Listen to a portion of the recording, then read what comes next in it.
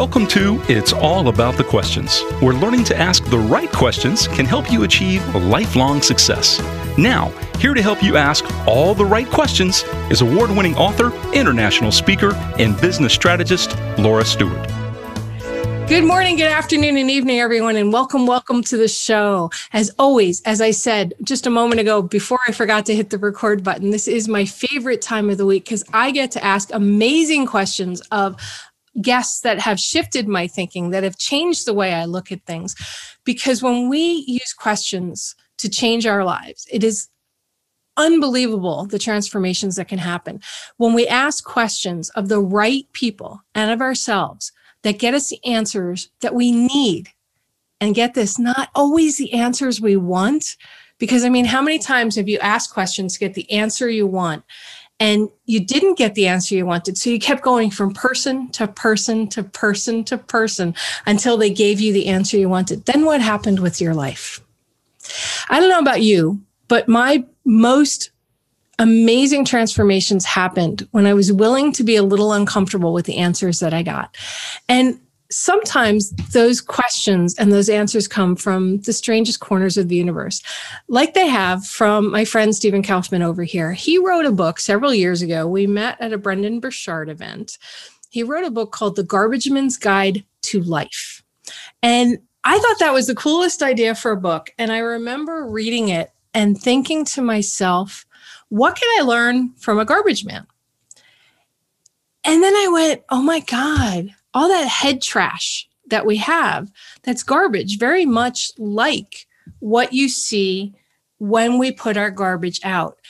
And it was mind-blowing to me because Stephen ran a huge waste management company, right, Stephen? And now you have taken all these lessons you've learned from this incredible life you have, and you're helping people transform their businesses because you have spent your career transforming businesses. So welcome to the show. Thank you very much. I am just thrilled to be here again and just love the work that you do. And thank you very much for having me. Well, thank you. And thank you for being here. I know you're hobbling around on crutches right now. Having done that too many times in my life, I know it is not fun and it can be uncomfortable sitting in a chair. So thank you. You're welcome. It's great to be here. Your life has taken you in so many different directions, Stephen. And we were chatting the other day, catching up, and it just kind of blew my mind, the work you're doing now, because when we get brought into a company, you and I do a lot of consulting work for companies, and most of the time people bring in consultants when they're scared, right? Yeah. When they realize something has gone south. And we both always go, well, what if you had brought us in before it went south and we didn't have to deal with a turnaround? Yeah. So talk to me about what goes through your mind when you get called into a company in these kind of situations. Yeah, that's a great question.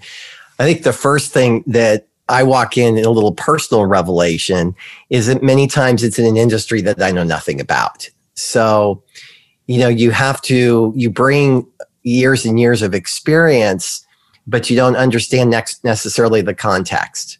And so just making sure you can apply what you know to the specific problem that company may face, especially if it's in an industry you're not familiar with, it's always a little nerve-wracking.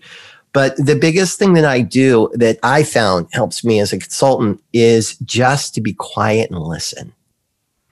Is that you walk in, there's usually angst if you're in sort of a turnaround or a situation that they've got. For example, this one firm that I'm working with was in the middle of a fairly contentious appeal for tens of thousands of dollars of personal property tax that they were at odds with the county.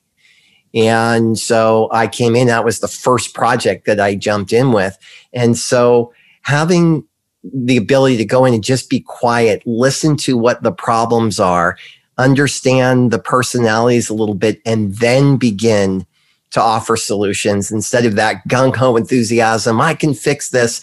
And you miss a lot if you go in both barrels ready to go. that's probably the biggest lesson that I've learned over the years. Well, in that listening to what has occurred inside of a business, do you find that the perception and the reality of what they think has occurred may be like at opposite ends of the spectrum? That's a perfect example of that is when I came to this one firm, the owner was so nervous about what constitutes personal property tax, like what items are taxed, literally had gone around the office with little lime green dots that you get, at Office Depot, and was putting them on the stapler, on the coffee cups, because they were afraid that he's going to have to take inventory of all of that. Okay. Until I was able to say, no, that's not quite how it works. And, we'll asset tag these things, but the rest kind of get counted as a group of general office supplies. And so that's very common, especially as we all know, when there's a problem and you're in the middle of it, it's always worse than you think it is. And when emotions kick in, it's hard to see things objectively. So your question is spot on, is that many times when you find a business in distress, they may feel it's worse than it is, or sometimes it really is that bad. But your job as a consultant is to sort of be the objective third party. I have nothing emotionally invested in this except to make you successful and solve your problem. And that calming effect, it helps cut through that emotion, helps you get down to business to begin the process of fixing whatever's ailing the company. I've been inside companies that are Fortune 50 companies down to small businesses. And that angst, that fear, that overwhelming, oh my God, now what do? Tends to be the norm. But then you also get, as soon as you walk through the door, I was told I needed you, but I really don't, because the problems aren't as big as we really think they are. How do you handle that kind of conversation to get to what the realities are inside of business? Do you bother trying to figure out when the problem started, or does that not matter? It depends on who's involved. So let's create a hypothetical, which is you are called in, say, by the owner that says something's wrong with my financials, or I've got a cash flow issue, or I've got a vendor interruption and I can't figure it out. And you go in to take care of it, and you begin and you meet, say, the management team or the executive team. And you notice the cold shoulder from the CFO or the head of purchasing, whatever it is. You may find that you'll run into somebody because they may be the cause of the problem. And they probably know it. And so they're going to try and do an end run around you, or they're going to try and block you from being successful, or they're just going to push back at what you do because they're like all of us. We don't want to be called out if either you're not doing as well as you should, or you just feel generally threatened. And I think your job is to de-escalate that as much as possible. I'm not here to fire anybody. I'm not here to rain on anybody's parade. I'm here to just be your resource. I'm here to help. I'm here to fix, to bring all of my personal experience in to help you fix whatever's ailing you. And getting past that is very difficult. Sometimes I've been successful, sometimes I haven't. I will never be arrogant enough to say at the end, everybody loves Stephen. They don't. At the end, some people, especially when they know they've been the cause of the problem, want to do whatever they can to keep their fiefdom in place. But if you've been hired under genuine circumstances by the person bringing this, says, I really need you to fix this, eventually that person either goes or they come around, because the person who's brought you in needs the problem resolved. If you've pointed out where it is, they've got a choice to make. And generally they'll side with you, if you will. Have you seen that more often than not, the problems that you get asked to deal with when you're trying to turn around a business are people related, or are there other factors? Some of it's people related. A lot of it is process. So you mentioned Fortune 50 companies on down. Small firms, just by their very nature, You don't have, 15 people in accounting. You have 2, maybe 1. And maybe it's the owner. Maybe it's the owner. And so there may be limited knowledge about accounting, for example. Let's stay with that. The one firm that I stepped in as CEO, they had a 2-person accounting department, and the person that was leading the accounting should not have been the accounting manager, because this person's knowledge of accounting was very limited. And so it's almost inseparable, the two, but some of it is people related. And especially smaller companies can't afford top tier talent. But yeah, I've been, controller for 15 years at a Fortune 500. A lot of times you can't afford that if you're a $3 million business trying to improve margins. But a lot of it is process. And again, while that's people related, if we had people that knew more, we could have better systems. Small companies just adapt. You're chasing cash. P&Ls are great, but at the end of the day, cash is king, right? I'll do whatever I need to keep steady cash flow. And that comes at the expense of efficiency and processes that go from A to B to C that make sense, or they're more electronic than manual, or we have good communication. That usually goes by the wayside with smaller firms. And so it's really a combination of those two things that you mentioned that are usually the challenges. When I first started my tech services company, it was just me, right? And then I slowly started bringing on other people, and I had 1099 contractors that were not staff, and, I had to manage all of that stuff. And then at one point I started getting overwhelmed with handling, I did all the bookkeeping and all of that. And then one day I woke up and I went, this is crazy. I think I'm doing all this right. And I was a QuickBooks consultant and all that stuff too, but I wasn't a bookkeeper. I was not an accountant. And my dad had always taught me that know what you know and know what you don't know. And one of the first things I did was I hired an accountant that overlooked the books. Like every month he looked at everything. And then finally I got to the point where I could pay a bookkeeper. It started out $15, an hour, and eventually up to $20 an hour. And they would come in, once a week and take everything and key everything into the systems and help with all the invoicing. And then hired an attorney that was there and sat in the background and reviewed all my contracts and things like that.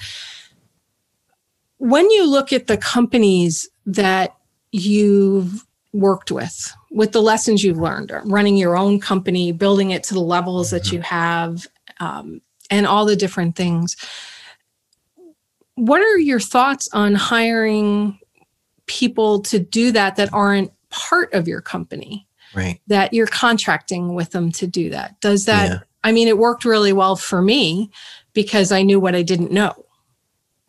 And I didn't really want a full-time person on board doing that because I didn't need it. I wasn't a 10-figure company, built up to a 7-figure by the time we sold, but I didn't need a full-time person. Yeah. Well, first of all, shout out to your father, because that's very, very good advice. The core of your question, the core answer to it is the phrase that I've always used that guides my management philosophy, and that's hire to your weakness. Now, that is completely counter to our ego, which says, I never want to show weakness. As the manager, especially as if you're in an executive position or a position of high leadership, you have to, the people feel they have to project this image of, I know all. The most powerful words a manager could ever use is, I don't know, but I'll find out. So your question of, this is typical entrepreneur. So now we're really talking about the small firms that are growing, is first of all, some entrepreneurs should never run a company. End of story. You're brilliant at the ideas. You see the market vision, but you don't have the skills to run a company. So I think a successful entrepreneur, first of all, knows whether or not they should be involved in the business or not. Okay. Which directly goes to, I need to hire people that have done this before and can turn my vision into reality.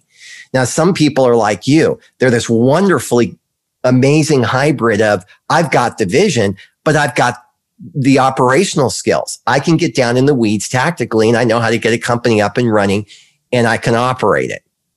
So that is a rare animal, but every entrepreneur will reach a point where I can't do all this myself because there's 24 hours in a day and you're working 23 of them.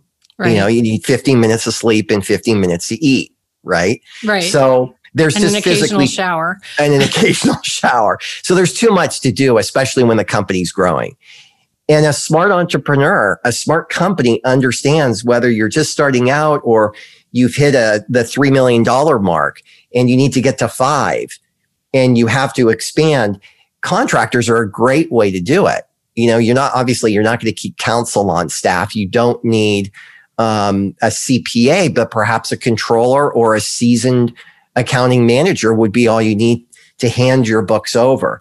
But in the interim, if you can't afford the employees, having contractors to help you get certain things across the finish line will do it faster than you'll ever be able to do.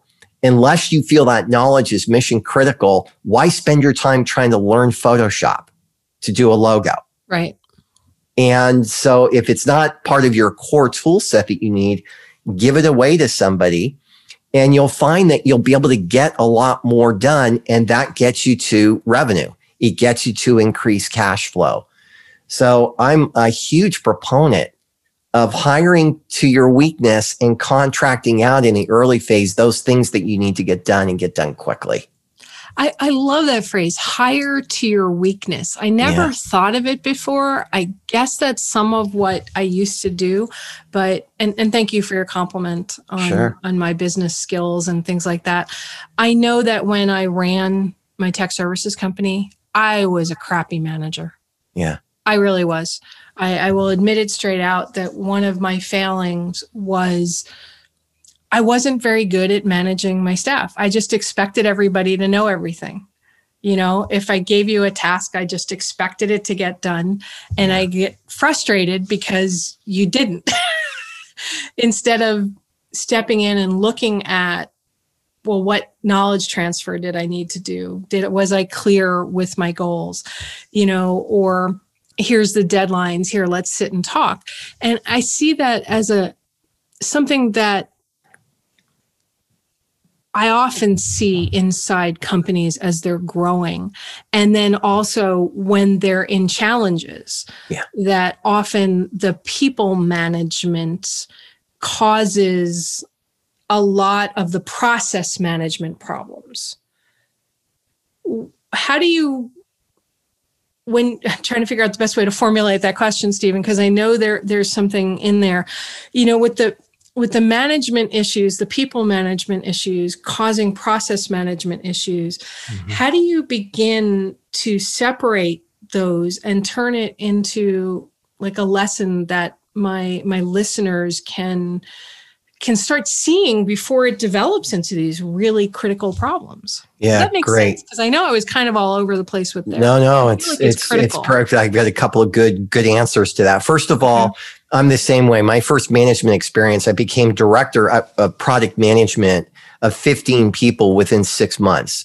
My solo position went to director and inheriting all these people, and I had no management experience. So I failed miserably because I micromanaged. I knew how to get this stuff done, but I didn't know that you have to trust your people to allow them to make the mistakes that they need to make in order to learn on their own. And so for me, the trick was learning how to dance on that razor thin manager's edge of not micromanaging, of delegating, and then holding your breath, knowing that some are not going to come through. Some won't do it the way you think they should. Some will only get it done 80% of the time. But is it good enough? And does it get the task accomplished? And can it be a teaching moment for your employees? That's what it takes to grow employees, is to allow them at times to fail. So that was a big lesson for me to learn. Get your hands off, delegate, and let them try, let them succeed, or let them fail. But when you Just Please. one sec there. Because when you say let them fail, I mean, that just freaks me out. And Yeah. I know my listeners, that's freaking them out too. Because for a lot of them, if that employee fails on a task, Yeah. it could fail the client company. Right. So how do you balance that? But that's the core of being a good manager. Now, Okay. I'm not suggesting that if you have some huge deadline that's due Okay. and they're doing the presentation to the CEO, oh, that's all right, Joe or Mary or Fred. You can just completely tank the thing and we'll miss the deadline. I'm not talking about that. But I was such a micromanager on even the smallest tasks that nobody had confidence in my leadership because they figured, you know what? Why bother doing this? Kaufman's just going to step in and fix it and change it anyway. And so they weren't even motivated in the beginning to even give it a shot because they knew A, I was going to disapprove of how they did it, or B, I would give them the task and then explain how I wanted it done. And human beings don't work like that. We want to be given something and we want the freedom to say, how do I tackle this assignment that I've been given? And they were very direct and brutal with their feedback because I asked to be reviewed by my peers or by my direct reports as well as reviewing them. And boy, it was very consistent in terms of get your mitts off my work and give me a shot at it. And once I did that, the turnaround was extraordinary. And so failure is part of learning. You know, you hear this about entrepreneurs all the time. The lessons that we learn are from the businesses that didn't succeed. As people, we learn more from adversity than we do from success. Just because when the harder you stumble, the greater you can stand. And so I don't mind if it's a sort of a non-critical piece. I don't mind if an employee fails because that's how they learn. Just like I could look back and give you 150,000 examples of the times that I failed. But I wouldn't be here today if I hadn't been given the opportunity to trip and fall and then pull myself back up, learn what I need to, and then move that forward. Yeah, it's kind of like the best consultants are the ones who've been there, done that, so they can spot it before you do it. Exactly. So to your question earlier too, is like, what do you do with that? Because people and process are inseparable. Businesses are not run by robots. There may be a few on the production line, but the robots don't make the management decisions. People do. The robots don't create process flow. They don't have interpersonal communication problems. So, I did a wonderful, I was hired at Nike. When a new manager comes in and takes over a group, as a mandatory part of their culture, Nike requires the hiring of an outside consultant to come in and sit down with the existing crew and critique where is the group at and what was wrong with the prior management team. Like what isn't working and why. And they have a very specific process that you take those employees through that gives them the chance to kind of get rid of the garbage that was there from the prior manager, to give their unimpeded and unedited view of what they feel is needed, and then what they'd like to see from the new manager coming in. And you get all of that info, and then you meet privately with the new manager. And you explain that, and then you make the introduction. It's just extraordinary. It's an extraordinary level of honesty and directness. And that's one way to answer your question is you want to figure out how to move it forward, sit down and have the conversation that nobody wants to have. Okay. So if you're looking at it from an outsider and on the outside, it looks like, okay, well, we know there's problems. Yeah. Either it's cash flow problems or it's personality problems or whatever it is. How do you begin to create that conversation? Because I hear this all the time from my listeners that with their clients, and with their staff and even with their spouses. Yeah. One of the most difficult things they have is, how do I start the conversation? Yeah. Yeah, I used to teach, the Garbage Man's Guide, that, the metaphor is pretty easy for people to understand how to get rid of things that aren't working for you. And so it was very easy to adapt it to different topics. And so one of the courses that I adapted it to was how to have difficult conversations. And it always broke down to 3 types. And one is you have to mitigate between 2 people who aren't communicating. So that's a difficult conversation. The second one is, that you have to sit down and have that talk with that employee that's not working. So it's kind of a planned thing. And the third type of difficult conversation is when it comes out of the blue. All of a sudden, something blows up. Oh, yeah. So it always falls into those 3 categories. And there's different steps you take. If you have to have the conversation, I have some specific steps on how to prepare yourself for it. Probably the most important thing is to practice it with somebody. If you have to have a difficult conversation, grab a neutral third person and say, will you role play for me? Okay. Now, when you have the difficult conversation, it's never going to come out the same, but you'll at least be in the flow. It's not the first time you're doing it. So practice is really important. Mitigating, having a difficult conversation between 2 people who aren't getting along, has a different set of preparatory skills. And then if one comes at you all of a sudden and boom, suddenly you're in a difficult conversation, there's specific tools you use for that.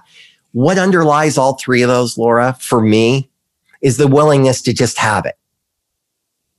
Okay. And to keep saying, especially if it doesn't involve you. Let's say you have to have a difficult talk. It's like, look, I'm invested in your success. I want this to work out. But we got to talk about stuff that's uncomfortable, and I'm okay doing that. And I don't care if it gets messy, as long as it doesn't get mean and it's not personal. We're just here to get to the other side. So I'll hang in there as long as it takes. Okay. Now you say it's not personal, but typically it is, right? To whoever you're having this tough conversation with, to them, it's personal. I remember one time I actually said this, and the moment it left my lips, Stephen, I was appalled that it left my lips. Yeah. I said, it's not personal, it's business. And as soon as those words left my mouth, I went, well, wait, sorry. I know this is personal to you. Yeah. It is business, but I know this is personal to you, because at some point down the pike, there is a person who's invested in something that a business decision is going to impact. Yeah. So how do you separate that? To know that you have to have a tough business conversation. Yeah. Maybe it's you have to lay some people off. Maybe it's you need to reorganize. Maybe it's there's a project that has been a passion project that is just not working out. Yeah. And you need to shift direction and just stop it. There are a lot of people that are invested in that process. What are the lessons that you've learned that you would tell people? What do they need to be asking? What do they need to be saying to temper that? Yeah. Number 1, keep reminding the person that's brought you on board of your neutrality, that you are not personally invested in it. And then keep reminding them right after that of the goals for them. I want you to be successful. You brought me in to help you with this, this, and this, and that is what I am laser focused on. You remind them that as difficult as this is, in the long run, and you keep laying out the long-term vision that they've communicated with you, and you keep reinforcing that, which has them realize that's right. This pet project of mine that's draining cash out of the company and driving everybody crazy, that vision isn't market ready right now. And Stephen's here to remind me that I'm here for everybody's success. So you keep bringing that forward to them. Okay. What if they don't have you? Sorry? What if they don't have you though, Stephen? And my listeners are going, I can't even imagine affording somebody like a Stephen or a Laura, and they have to do this internally inside their company, and they're so vested in it. Yeah. Well, boy, this is where, as an entrepreneur, this is where it does shift from business to personal, because businesses are based in people, and people have their flaws. You know, we have our things that we don't want to let go of. We have our garbage, if you will, using the old metaphor from the book, things that we hold on to that we know aren't helping us, but we hold on to it anyway. We hold on to it because it's rooted in a childhood issue that we don't want to let it go. Or our ego's involved and we're afraid of appearing. If I change course, oh my gosh, X, Y, and Z will think whatever of me. These are just, it's all part of being a human. But at the end of the day, if it's within the context of a business and you want your business to thrive, successful entrepreneurs know they have to self-sacrifice. My favorite key on the keyboard when I'm writing is the delete key. Because if I fall in love with my writing and I think I've just written a Shakespearean masterpiece, and somebody reads and they're like, seriously? You could have said that in one paragraph instead of 4 pages. And I don't know how to let that go and do the difficult thing, which is highlight and delete. I will fail as a writer. And that metaphor, if you will, applies to every aspect of running a company. If you don't know how to let go, then you could be holding on to things that'll be an anchor on your business. And so if I were to offer any advice to anybody, it's learn to eat your young. You know, learn how to, it's your baby and you love it, but you got to learn when to get rid of it. Because if it ain't working, you know, it's dragging you down and you don't need it. Successful entrepreneurs pivot. You mentioned Brendon Burchard. Now, Brendon, we know, is extraordinarily successful. How do you take a guy that packs basketball stadiums and he now has the #1 podcast? He's converted himself to an online presence with the same behemoth approach that he takes to everything that he does. It's learning how to adapt, how to pivot, how to be fleet-footed, how to not be so attached so that you can't have those difficult conversations and say, I'm jettisoning this and I'm trying that. Now I'll go cry later on because that was my pride and joy. But my commitment is to the success of the business. If you don't have a Laura in your company to help you, then what you have to have is a maintenance of your own vision of success and a willingness to say, I will do whatever it takes, including 180-degree pivots in order to keep that success in front of me. I don't know if you could see me trying to look at you and write at the same time. Yeah. That I got goosebumps. Yeah. With what you just said. Some questions that popped up that I think that came from that were asking yourself as a business owner, am I doing this or not doing this for my ego or because of my ego? So is my ego driving this? Yeah. Or not driving this? And then where is my commitment? Is my commitment to the success of the business or to my ego? That goosebumps all over me. Yeah. Because I could see, as you were talking, I could see these moments go through my brain of when I had my tech services business, when I've coached people, and even now with my current business of where it's going, there's like, I haven't written another book and it's because of ego. I'm like afraid. Yeah. I can't focus on a topic because I'm thinking, well, what if it's not received as well? Or, because I haven't done anything for several years, who's going to listen to me kind of thing, right? And then this thought of, well, wait, I've had a successful broadcast radio show for 5 years, but it wasn't big enough in my mind because in my ego, it needed to be bigger than it was. So that concept, that whole idea, Stephen, of that, which is very much your book, which, by the way, everybody, Stephen doesn't talk about this book very much, Garbage Man's Guide to Life.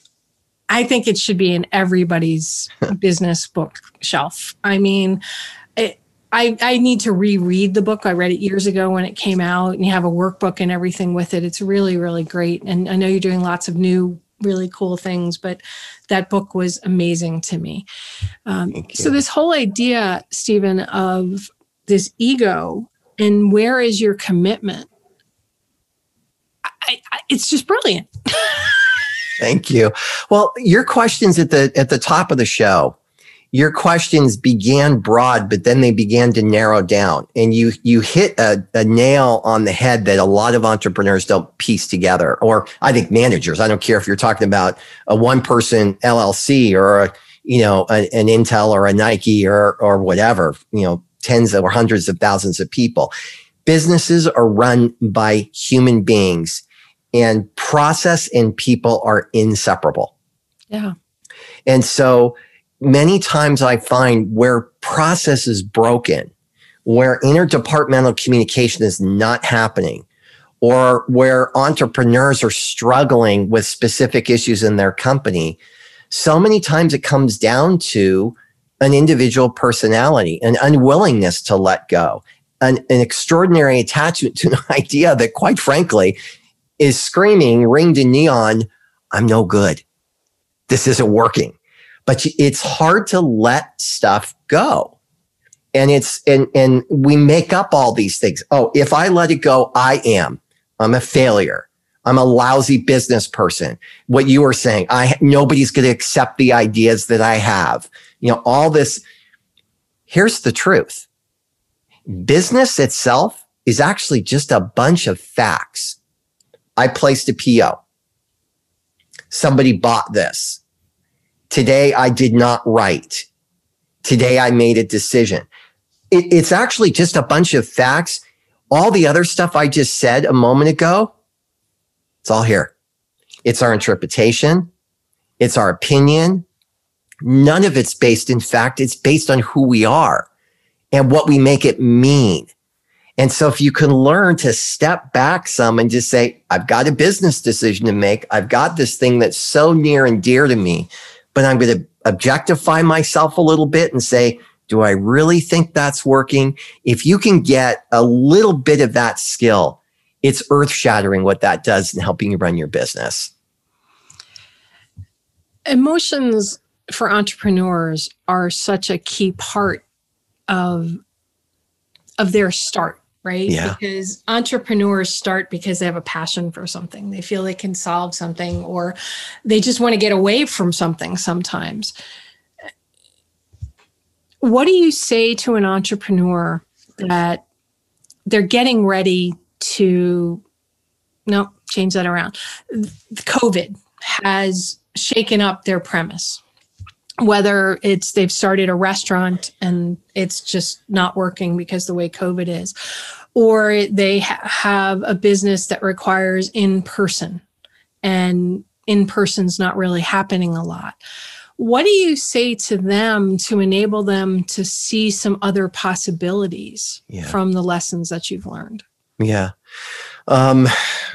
Well, part of it goes back to it's time to have that difficult conversation about how my business is going to adapt in this new environment and how do I remain fleet-footed.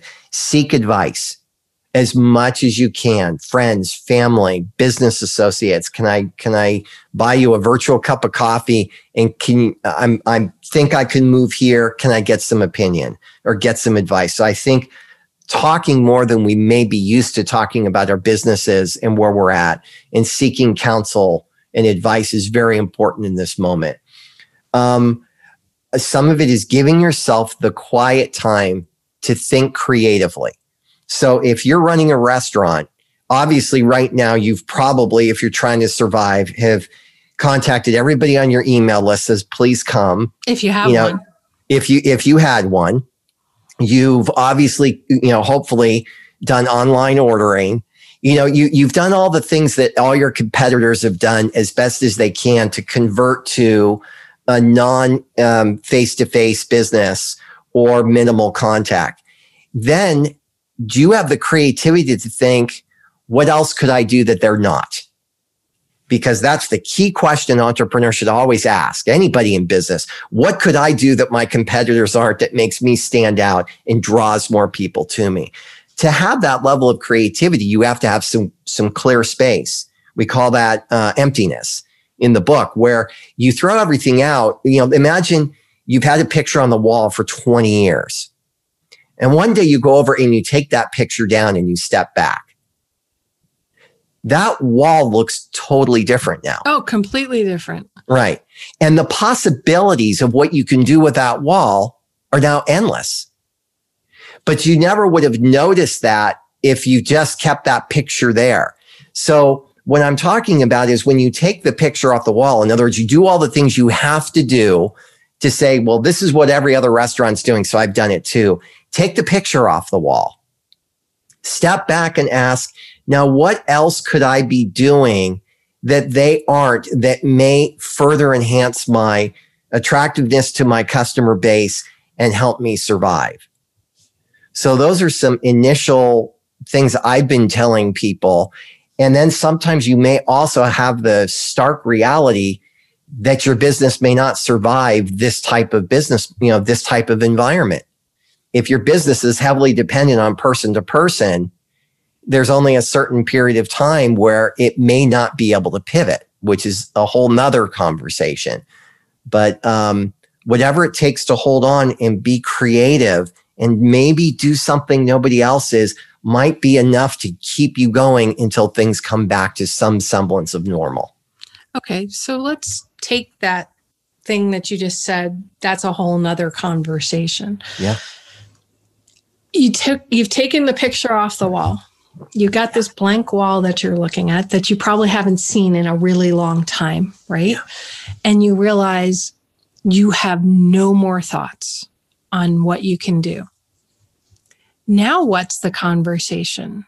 Do you fold?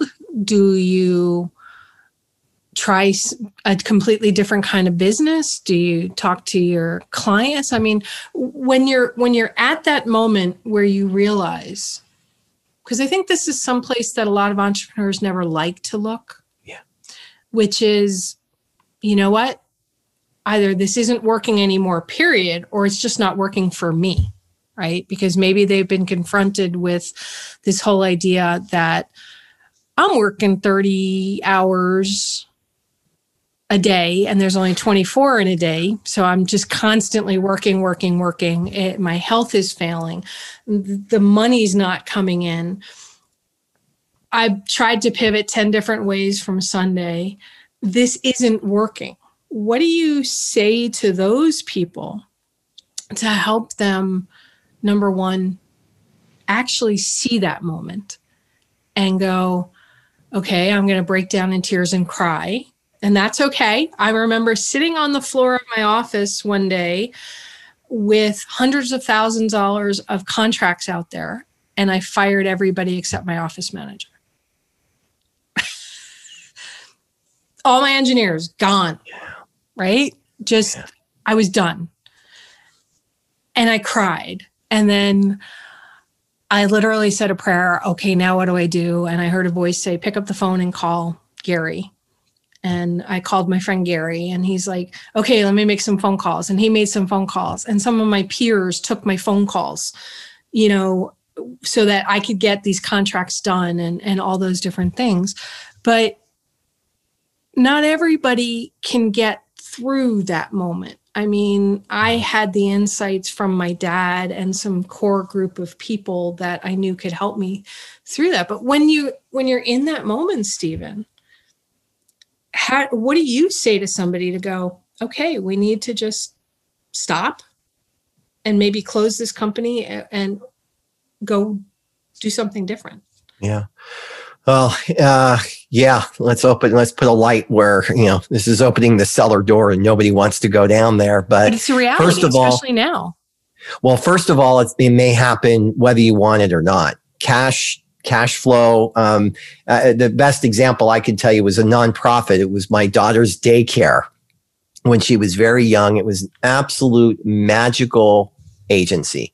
I mean, the kids loved it. The teachers loved it. But when I came in as treasurer of the organization, I uncovered the fact that the former director was borrowing from next month to pay this month.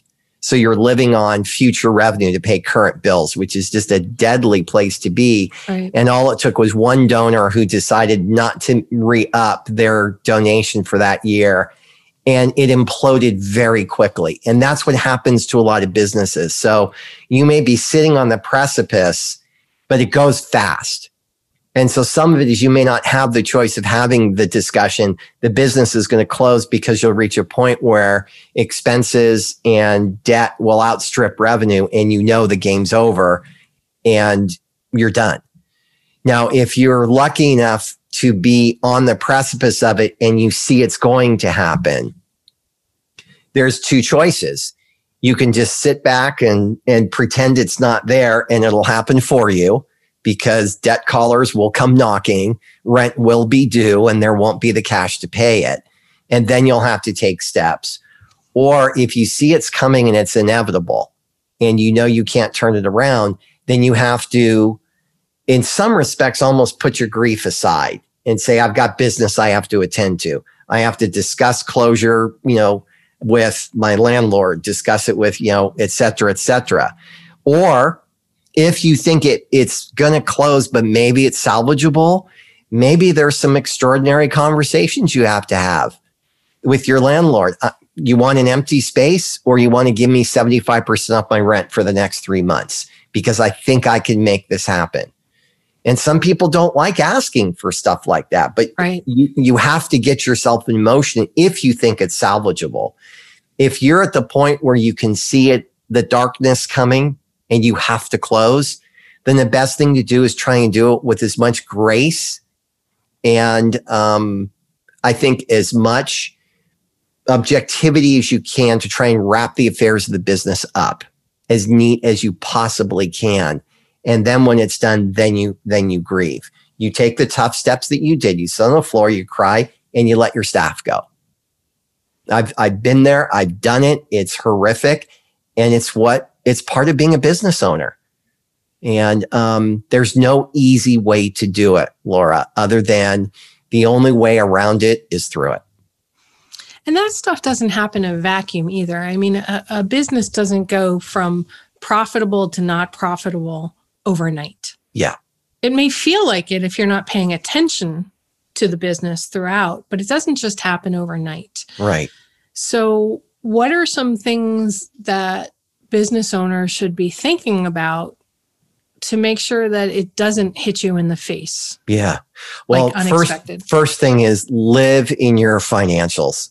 You should be looking at your P&L, balance sheet, but really most importantly, your cash flow. And that's probably where most small businesses live, is you've got to pay attention to your finances and really stay focused on what's coming in and what's going out. And as much as you can, try and squeeze what's going out. Go negotiate every contract. Ask for longer payment terms. Negotiate with the landlord, whatever it takes to minimize cash going out during this period. So I think that's the first thing, is even if you don't like numbers. In fact, that's the biggest advice for a lot of entrepreneurs. Don't like numbers. They just want to work on the operations. They just want to work in the idea. I'm supposed to send out invoices? I didn't know I was supposed to do that. Gee, So it's like for people that owe you revenue, you've got to chase them. You've got to use, I need to get paid. And maybe you have to work out extended payment terms with them, which then means you turn around for those that you have to pay and do the same thing. And that's very uncomfortable for a lot of people. They don't like dealing with the money. They just want the fun stuff, right? Which is the idea. This is not that time. So that would be one piece of advice I would say. The second is, as you were talking about earlier, process. Whatever your company is, it has infrastructure. It has ways it gets things done. This is a great time to tear into that and find out, is there something I can do that will save money, save time, which is the same thing. You'll eventually save money because you're doing something better. Is there a different set of vendors I could use? that are more efficient or less expensive. This is a great time to examine that in your business and make those shifts, some macro, some micro, that could put you on a more competitive stance that might get you through this difficult period. So minimize what's going out, maximize what's coming in, and use this opportunity to streamline every aspect of your business so you stay as lean as you can. That's really, really great advice. I mean, I see this all the time, and I know you see this all the time, that you have to look at what you don't want to look at. Right. And who wants to do that? Nobody. You know, I don't want to do that. I don't want to spend time, but I've been lucky is that I've done every job in a company, from the production line to the CEO. And so I've got a feel for those. So numbers don't bother me like they used to. But boy, early on in my career, I didn't want anything to do with the financials because I had this thing going in my head. Well, I don't know anything about finance. I never studied accounting in college. Right. Well, thanks. That and $4 will get you something hot at Starbucks, Stephen. Go look at the numbers. Go figure it out. And so I started asking questions, and eventually I got more comfortable with my financials. Now, being the geek that I am, I enjoy the story that the numbers tell. Right. But I still know 5% of what there is to know. Accounting is big, but the fundamentals aren't. Anybody can grasp them. And it's what's going out, what's coming in. So uncomfortable as it may be, it's so important for anybody running a business to learn to love your numbers. Yeah. It's like, I still have a checkbook. This is my personal checkbook, right? And business finances are just like your checkbook. Yeah. If you write more checks than you have money coming in, you're in a deficit. Your business is the same way. There's just a lot more pieces going on and about it. Yep. And you don't have to have an accounting degree to really understand the finances of your business. It's actually not that complex. It's as common sense as you just mentioned. And there are some basic fundamentals that you can stop there, and you'll feel so much more empowered because that's another piece of your business that you may not have known that now you own. Right. I get it. I know it. And now that increases your commitment to it because you feel like you're more in control of that thing that scared you the most. Oh, you know what? That's not a lion. It's actually a kitten. And now it's like, okay, I got this. And that just spurs you on to the next thing that you may not feel comfortable tackling. But you know what? If I can tame that one, I'm going after that one. Yeah. And there's nothing wrong with sitting down with an accountant and saying, explain my books to me. Absolutely. That's what you're paying them for. Yeah. So great idea. I love it. I love it. Well, we're almost at the end of the show. And I would love it if you would share with people how they can get in touch with you, how they can get some of these great resources that you have. I know you're doing a lot of volunteer work as well with some different organizations with kids and different things. So let's share that. You bet. Well, my consulting company is called redfender.com. Red and fender, like on a truck. And everybody's like, where the heck did that come from? When I started a company in the waste management industry, which is what eventually led to the book. And I was trying to think up a name. And so I thought of the name Routeware, software for routing. I thought, okay, that's kind of boring. And then this is the 90s where you can name something, Blue Heron, and it was worth $1 billion before you got it off the ground. I'm driving along. There's a white garbage truck going by, but it had a red fender on it that it just welded on, but hadn't had time to paint. Okay. And so I thought, oh, red fender. So that's my consulting company. I presented that to the investors and they kind of looked at me like, no. So I kept that for more, really, it's more for sentimental purposes, but hop over to redfender.com. You can see all my consulting services. There's a little contact us form, and would welcome an inquiry for anybody if there's anything I can do to help them. And I know that on the Facebook Live, we haven't had a chance to look and answer any questions. So if you're watching the Facebook Live and you have questions, post there, and Stephen and I will be monitoring off and on to answer any questions that might come up with that. And if you're listening on podcast, Stephen, what's the best way? Do they go to redfender.com contact list? Do they find you on social media, email? How do they reach out? Yeah, we have a Red Fender page on Facebook, and you can find me, Stephen Kaufman, on LinkedIn. You can go to redfender.com, and those are all ways that you could reach out. Also, I'm at, if you get a pencil, I'm at 503-203-1500. Say that one more time. That's 503-203-1500. And that rings to a landline, and my cell, which is always by my side, as all good entrepreneurs have. Yes, absolutely. Well, I want to thank you so much for being on the show, and everybody just also, I know Stephen doesn't talk about this because he's doing a lot of other work, but pick up a copy of the Garbage Bin Guides to Life. I love that book. I really do. And it's such a foundational book for all the work that you're doing now for companies. It really, really is just getting rid of that head trash, which is such a problem for so many businesses. That's where you and I have seen throughout our careers where most of the business fails happen is in that head trash. That's great. Well, it's still selling on Amazon, which is great fun. And, or if you want an autographed copy, just reach out through some of the areas I've got here. I got copies here. Glad to sign one and pop it in the mail to you. Oh, cool. I don't have an autographed copy.